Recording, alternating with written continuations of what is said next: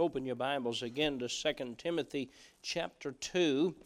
And first of all, I want to read 2 verses from chapter 3, and then I want to reread our text from chapter 2. I'm preaching tonight on the subject, knowing when enough is enough. Typically, we use that statement when somebody is doing wrong, when they're pesting you or something like that, and you say, all right, enough's enough. That's not what I'm talking about tonight. I'm talking about being satisfied. I'm talking about finding a place where we have what we need. I want to ask that you listen to me. I've asked the Holy Spirit tonight to be our attention getter. I sometimes... I hunger so much for folks to hear the truth of the message, and I don't know of a truth that's more important to a church and its ministries than what I'm going to preach tonight. And I've asked again and again the Holy Spirit to speak to our hearts as we listen. 2 Timothy 3, verse number 13, but evil men and seducers shall wax worse and worse, deceiving and being deceived.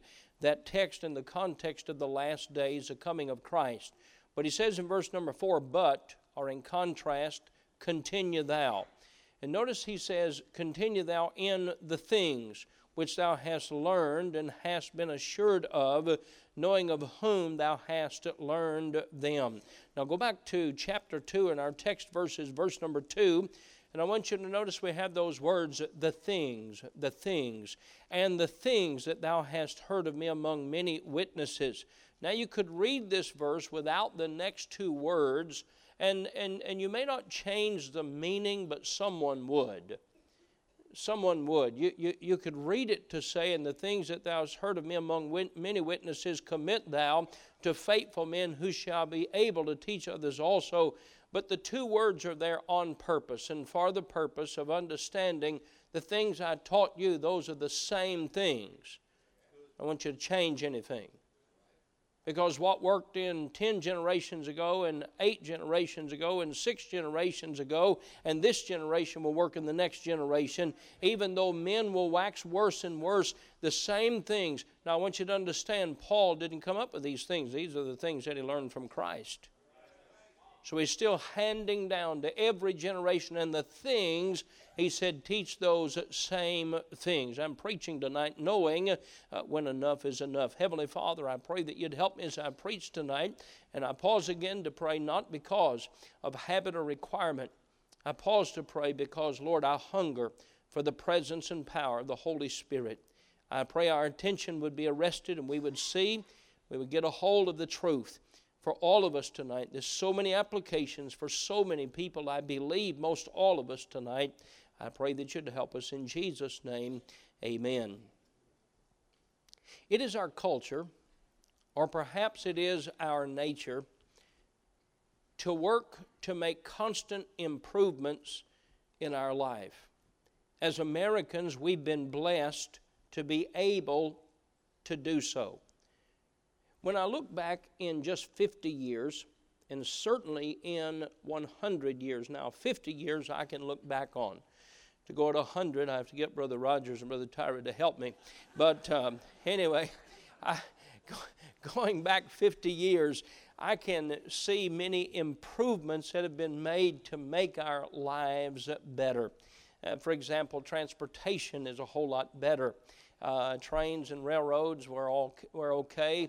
Automobiles are certainly much better, and the roads that we drive on, and they continue to make improvements every year. And when you think, boy, this vehicle's got anything and everything you could think of, and some things you couldn't imagine, they come up with something else. Now they have cars that just about drive themselves. They wreck, but they can drive themselves. In most every area of life, from medicine to electronics, to the tools we use, the roads we drive on, the quality of appliances we use in our homes, they've improved. Think about communication. The oldest telephone I remember is the party line telephone, when 8 different people, I believe it was, I think I can go through the names and tell you, it was better than Facebook. Party lines were. Some of you are smiling with a guilty smile on your face right now. And then there are some today that wouldn't know what a home phone, and when you say ring off the hook, it doesn't mean a thing to them. Ring off your belt, ring out of your purse, whatever. But anyway, communication. Now we have absolutely constant communication ability. In the area of the military, we're blessed to have the most advanced and advancing technology in the world. Certainly much better when you look at the wars that have been fought and Americans have been involved in to go from the musket to where we are today. It's quite amazing. However, there are some areas of life that cannot be improved upon, and when you try to improve them, you actually ruin or destroy them. While we know that some areas are better advanced and improved, and there are some areas we have yet to learn. I pray that one day they'll find a cure for cancer. I'm thankful for the advancements that we've had. I pray that one day they'll find a cure for dementia and those type of problems with our mind. I'm hoping that will happen within the next 10, 15 years, and sometimes I need it now. I'm thankful for the advancements that they have made, but somehow we think that most everything could be or should be improved or enhanced, and that's not true. There's some areas that we need to learn. Enough is enough. I'll begin with a very simple and plain and obvious one. Salvation is perfect. God's plan of salvation is complete. It has been complete since before the foundation of the world. Now, God has revealed to us different levels of knowledge and learning, as He says in Hebrews chapter 1, and yet the plan of salvation by grace through faith in His Son is complete. Now, through the years and centuries, some have tried to improve upon the plan of salvation. But you cannot upgrade, enhance, improve, polish, or add anything to salvation without ruining it. For you see, it is by grace through faith, or it's not at all. If you say that you have to be saved by faith, but you also have to be baptized to go to heaven, you've added to the plan of salvation and you have not enhanced it, you've ruined it. By the way, if baptism was required for salvation, what about the Old Testament saints? Well, that's not the purpose of the message tonight. I'm simply saying there are some things, they are perfect as they are, and we need not attempt to improve them, for if we attempt to improve them, we're going to ruin them. Paul wrote to the church at Galatia, and he said this in chapter 3, "This only would I learn of you. Received ye by the Spirit by the works of the law or by the hearing of faith?" He asked him a question. How did you receive the Spirit of God? How did He come into you? Was it by keeping the law, or was it by hearing that it is by faith? We know the answer to the question. Paul goes on and says, "Are ye so foolish, having begun in the Spirit, are ye now made perfect by the flesh?" They thought if we trust Christ as Savior by faith, but if we tell folks you have to keep the law too, we'll surely be saved. They did not enhance salvation. In fact, they brought a confusion to the place that folks were putting their faith not only in Christ, but in their works. And friend, can I tell you, salvation has nothing to do with me, for by grace are you saved through faith, and that not of yourselves. It is a gift of God, not of works, lest any man should boast. There is nothing for us to boast about as far as salvation is concerned, except to say, thank God He would save an old sinner like me. So we need not try to enhance it. We need to just preach it. We need to just witness. We need to just share it. We need to just give the Word of God. I believe tonight there's some things that we ought to pay close attention to so that we not ruin them, attempting to improve upon them that we not ruin them by attempting to enhance them or upgrade them. There are three different areas I want to talk to you about tonight. First of all, I want to talk to us about our homes. God designed the home. He defined marriage. He designed marriage between a man and a woman for a lifetime. And after marriage, God gives children, and we're to rear those children in the nurture and admonition of the Lord. Do I have a witness tonight? Take your Bibles and go with me, if you will, to the book of Proverbs in chapter 17. Proverbs in chapter 17, this is a reminder here for the home. This is a reminder for mom, dad, and the children. And he says in Proverbs chapter 17 and verse number 1, "Better is a dry morsel and quietness therewith than an house full of sacrifices with strife." Now what he's saying in that verse, the Bible is saying it's better to have quietness than it is to have strife. Would you agree to that? The Bible says it's better to have quietness, where we dwell in unity, where we dwell in peace, than to have strife. What is strife? Strife is arguing with one another. Me get my way, you get your way, and arguing, a strife of who is right and what we are going to do. He said it's better to have quietness than strife. I want you to notice the house filled with sacrifices is connected to the word strife. Now what would that mean, a house full of sacrifices? It would mean, let me go on, I'll come back to that meaning. The house filled with sacrifices is connected to strife. Simple and plain, the dry morsel, which is not difficult to attain, is eaten in quietness. You've heard it said, it may not be much, but it's ours. It may not be much, but it's paid for. What does that mean? It's better to have quietness than strife. Not just strife between people, but strife within. Some folks carry strife within because of purchasing things they cannot afford. It would be better to get rid of the strife and have the quietness by using something that you could afford, something that's within the budget.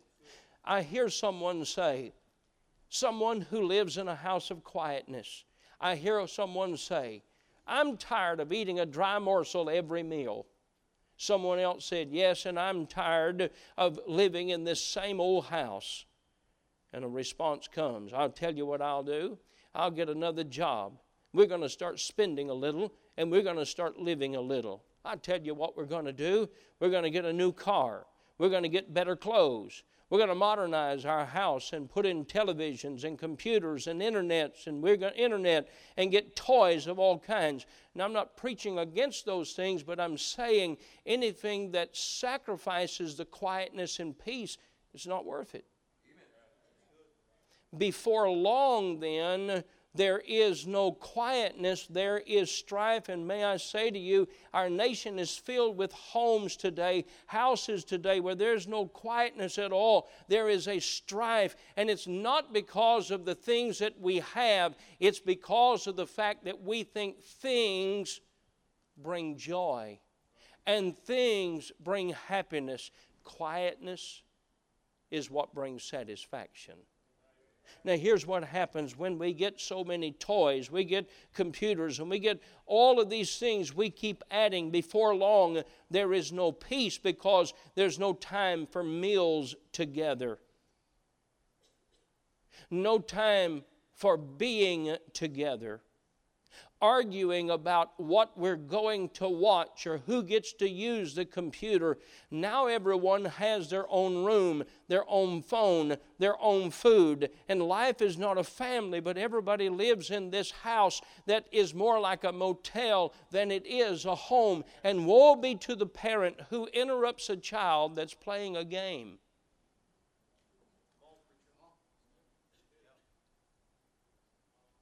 You know what would be better? Quietness without all those things. You say, "But I want to make my life better." Did it? Are you enjoying all the things with your strife, or did you enjoy the quietness better? Take your Bibles and go to Psalm 37. There is a time that we have to recognize in our home, enough is enough.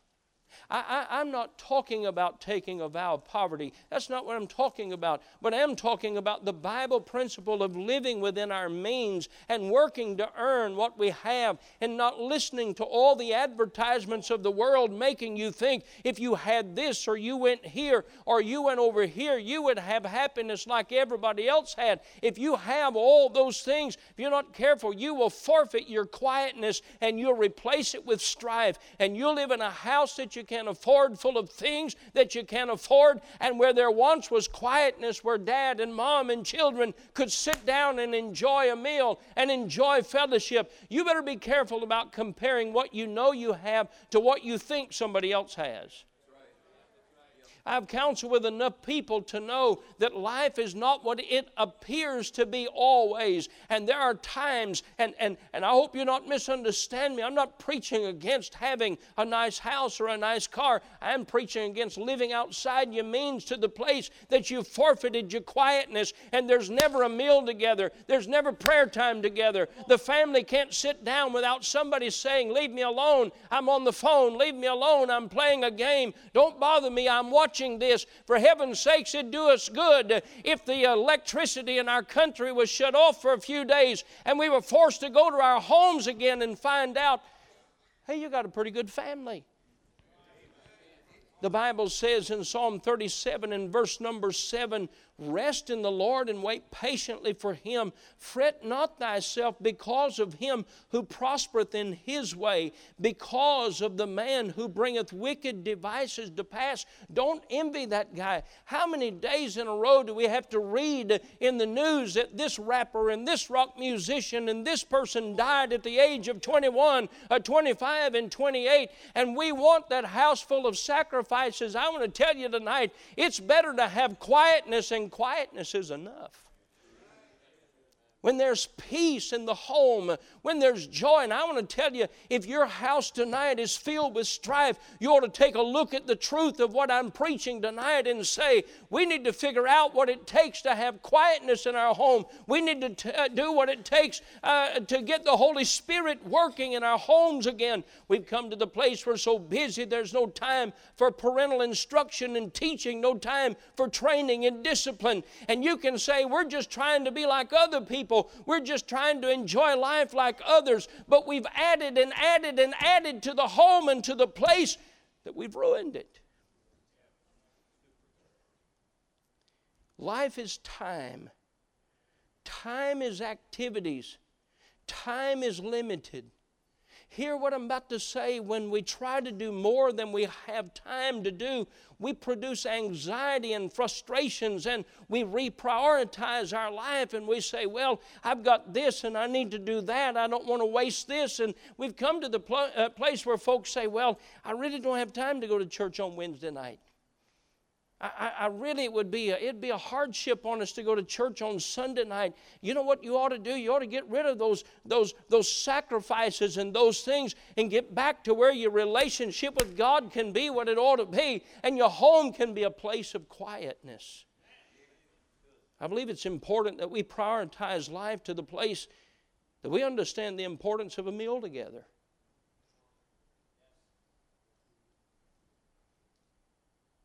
That we enjoy the time of sitting down and praying together. You say, that's what church is for. You don't know the book.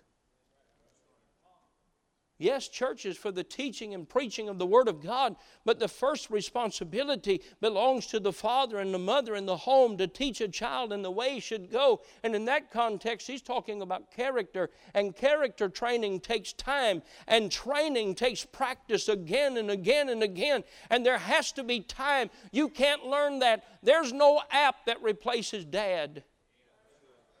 There is no app that replaces mom.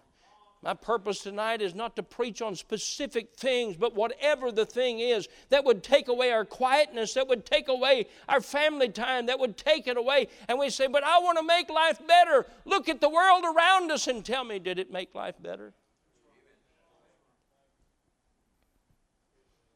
Homes are in shambles, and it's not because of poverty. It's because they've added and they've added and they've added and they've improved until they've ruined it. We'd be better off in a one-room house. By the way, don't feel sorry for the family that lives in their means and they enjoy serving God together. Don't feel sorry for them. Don't think, boy, if they had more of this world's good, just think of what they can do. No, friend, what they can do is between them and God and their relationship and their walk with God. It's not a matter of what this world can offer. Paul said, did you begin in the Spirit and you think you can make it better by the flesh? You can't make it anything better by the flesh that God gave you by faith in the Spirit of God. Second of all, let me talk to you about the church tonight. There's some things that we can improve, and I'm thankful for it. I'm glad medicine can be improved. I'm glad mechanics and electronics can be improved. Surely, folks think we could improve the work of the church. I don't think that's true. I think the work of the church is already established. Paul told Timothy that the world would wax worse and worse in its sin.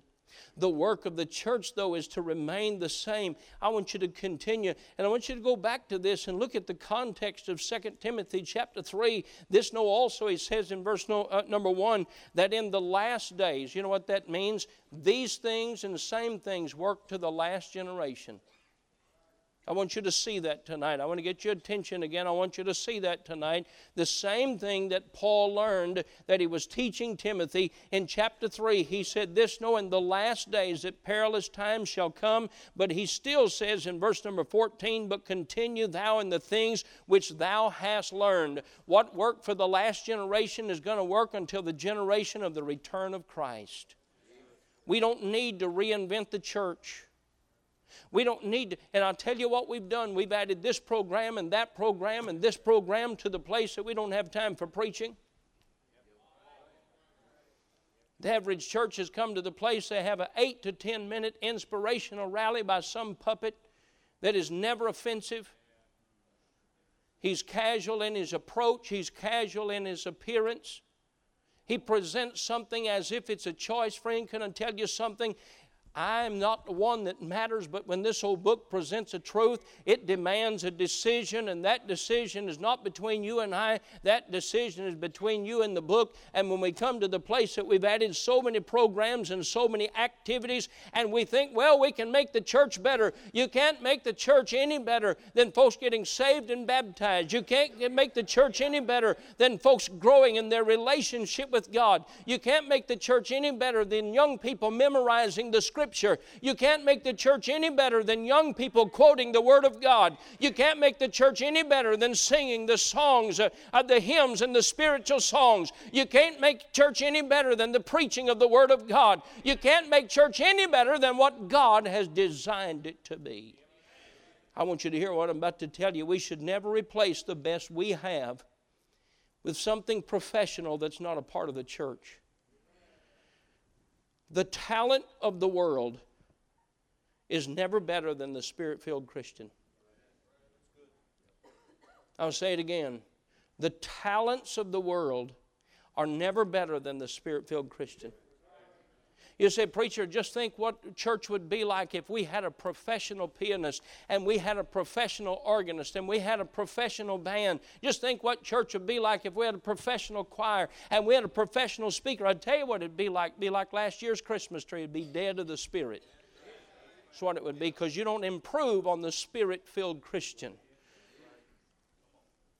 When it comes to teachers, when it comes to preachers, when it comes to servants, when it comes to musicians, when it comes to singers, when it comes to children of God, you can improve on the Spirit-filled child of God. Bringing a country band into the church never improved the church, it only killed it. Bringing a rock music band into the church never improved the church, it only killed it. Bringing in every gadget and gizmo and new piece of electronics to the place that the Word of God is dull and the Spirit cannot move did nothing to enhance the teaching and preaching, it only killed it. What we need is a revival of being filled with the Spirit of God. What we need is a revival of being filled with the Word of God. I'm not interested in us being moved by theatrics to the place of our emotions coming to the place of tears and laughing, and I'm not against either of those, but my goal is not to stir with theatrics. My goal is to preach the Word of God and the power of God so that the Holy Spirit of God finds its mark and does His work, whether it's in laughing or tears or quietness, whatever whatever the case may be, we need again tonight to hunger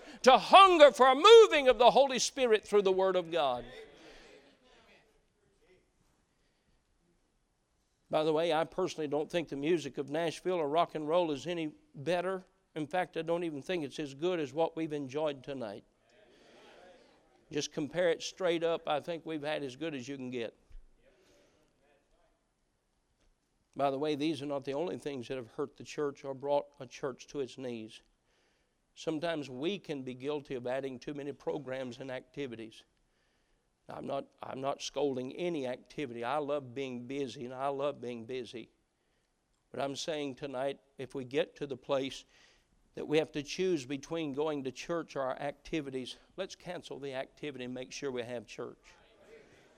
You get to the place life is too busy, I don't have time to read the Bible, then cancel some activity, but don't cancel reading the Bible. You may get so busy you miss lunch or supper, and of course most of us, we've got a few extra added on in case we do miss one. But the truth is tonight, you miss it, you're going to make it up. Can tell you, you and I can't afford to miss the bread of life and the living water that's only found in this book. Let me say number 3, I want to address the area of Bible college. The purpose of the Bible college is to teach and train young people for service. Without doubt, God laid on my heart and answered prayers that only God can answer for Commonwealth Baptist College to come about. My heart's desire is to light a fire of passion for preaching of the Word of God, winning souls to Christ, and being a servant.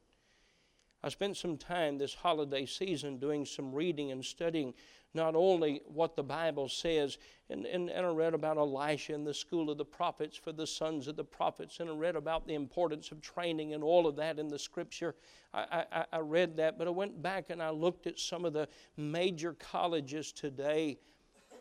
Some of the major colleges today would be a good place for soul winning, but they began very simple and small, like Commonwealth Baptist College.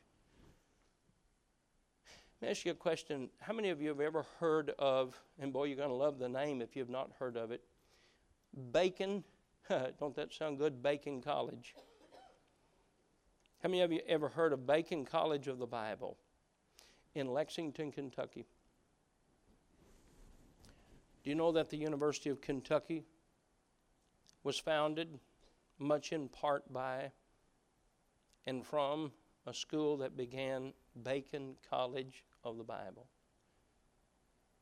Do you know that the first professor of Transylvania University is when it was Transylvania Seminary, and Kentucky was not a state, was 1790. And the first professor was a David Rice. And the first textbook was a book that's now over 400 years old. And that's the King James Bible. And of course, the Bible is eternal. This book was given to us in English in 1611. Do you understand that Duke University, Lord forgive me for saying that,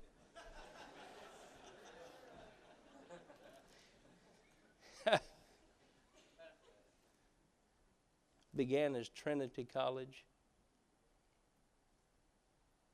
Do you know Harvard, Dartmouth, Oberlin, those places were begun in simplicity to train servants for the Lord.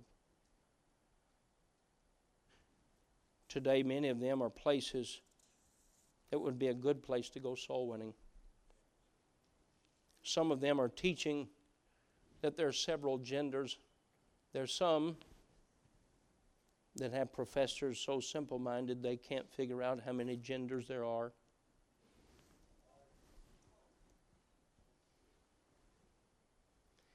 That being said, we must be careful in the work of our Bible college to make sure that even now it stays what it ought to be.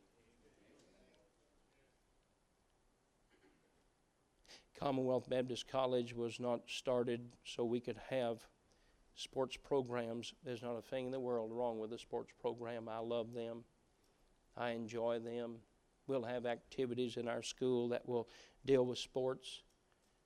I'm not trying to earn money or make money by putting a college basketball team on the floor so we can keep our college going. Not interested in that. And there are some that one day it was a Bible preacher that the college was about. Today it's about recruiting a better basketball player. Advanced education, arguing over languages and issues and on and on and on, where the Bible says in 2 Timothy 2:23, in the very context of our text tonight, but foolish and unlearned questions avoid, knowing that they do gender strifes. Are you with me tonight? I say tonight, let's let enough be enough. Bible college is to first of all learn the Word of God. Young men, young ladies, you ought to hunger to know that book, and even more to know the God of that book. You ought to hunger for the Holy Spirit to reveal His truth to you in a way that would guide and guard you, and the light to your feet and the lamp for your path would be so bright you wouldn't have to wonder if you were in the will of God or not, but you would know as you yield every day to the Spirit of God. We need to understand it's important that we learn proper English, that we learn history, but that we stay focused on the fact of the Word of God and the work of winning men to Christ, and music that serves and praises God, and a proper behavior that includes biblical etiquette, learning to behave as young men ought to behave, and learning to behave as young ladies ought to behave. Now I come to a most important part of the message, and it's not the close. Oftentimes, please listen to what I'm about to say, oftentimes our desire to see something improved does not need to be improved. I just need to be motivated to do what I'm supposed to do. Motivation to do what has been done in the beginning. You see, I don't need a new plan of salvation to motivate me. I need to be motivated to give the plan of salvation as God has given it. There are questions often about the plan of salvation. I was witnessing to a young man yesterday, and he told me, he said, I rode the bus to Sunday school in church when I was a boy, and he said, I got saved and baptized when I was a boy. He said, do I need to do that again as an adult? And I said, well, Jesus put a child in the midst and said the kingdom of heaven is like a little child. He said, except you become as a little child, you cannot be converted. And I said, no, I believe your faith as a child is what it takes to save you. But you understand, sir, the problem with your relationship with God is the fact that you've not been coming to church. If you didn't go home for a year, you'd wonder if home was still there, wouldn't you? If you got saved and hadn't been in church in 5 years, if you hadn't been to your house in 5 years, you may wonder if it's still there when you go back. May I say tonight, now listen to me, I don't need to improve it, I need to motivate me just to obey it.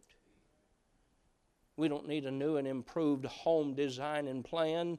We do not need a new and improved church plan and program. We simply need to be motivated to do what we know to do.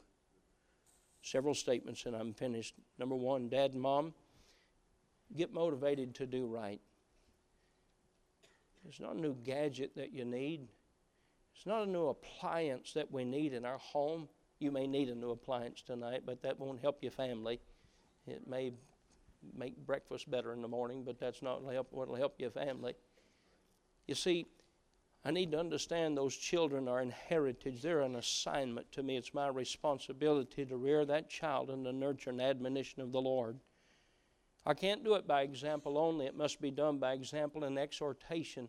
So I must make time. I must take time to do what God's told me to do. I have to do whatever it takes to motivate me. I don't need to redesign the home.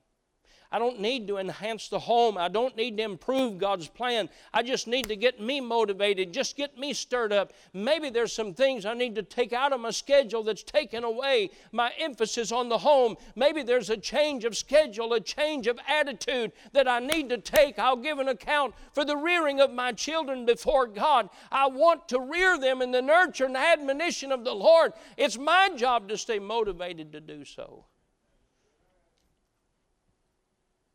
Teacher, get motivated to do what you need.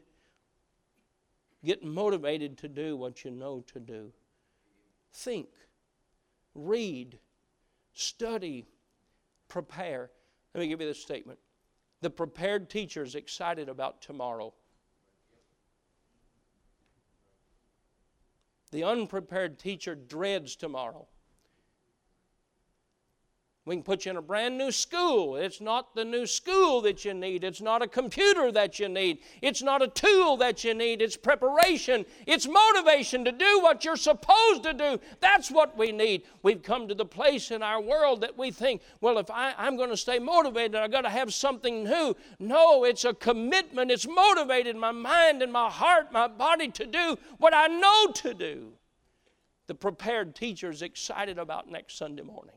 The prepared preacher is excited about the next service. Preachers don't need a new book. They don't need a revision of the book. They just need to be motivated to preach the Word of God. There's nothing that couldn't be fixed with a man of God. If you could lock him in the woods or put him in a cell somewhere for a month and give him enough food to live and give him the Bible, nothing to see, nothing to read, no criticism to read, nothing to fill his mind with but the Word of God, and you turn him loose after a month with the Holy Spirit of God and the Word of God, I promise you when he comes to the pulpit, there'll be a fire burning in the pulpit. Well, we need a new version. No, we don't. We need a renewed you. College professor, it's not the new things that we need. It's time and preparation. It's prayer for our students. It's a desire to see them reach their potential. College students, not a new tool you need. It's a dedication or rededication to what God's called you to do. If you're in the will of God, you need to be dedicated. Whether tomorrow you're going to Transylvania, University of Kentucky, or Commonwealth Baptist College, or wherever you're going, if you're going there in the will of God, it is your job to be motivated. You don't need your dad to buy you a new computer to get motivated. If you do, you're a sorry student. What it takes is just a dedicated mind and some time of preparation for you to motivate yourself, and you can be a good student. I've seen students with nothing but a pen and paper make straight A's. I've seen students with iPads and iWatches and iReaders and iStudiers make straight F's. There's nothing wrong with those tools. I'm not preaching against those. I'm preaching against me not doing what I'm supposed to do. My motivation cannot be a tool without. It must be a spirit within. Church, all we need to do is get motivated to do what we know to do. Preacher, if we had a new band, we could get a lot of people saved. No, if you and I knocked on doors and you and I gave out gospel tracts and you and I asked and compelled and begged people to come to Sunday school and church next Sunday, that's what would motivate and stir and excite a local church. We need to come to the place in our life that we look at our lives and say, okay, enough is enough.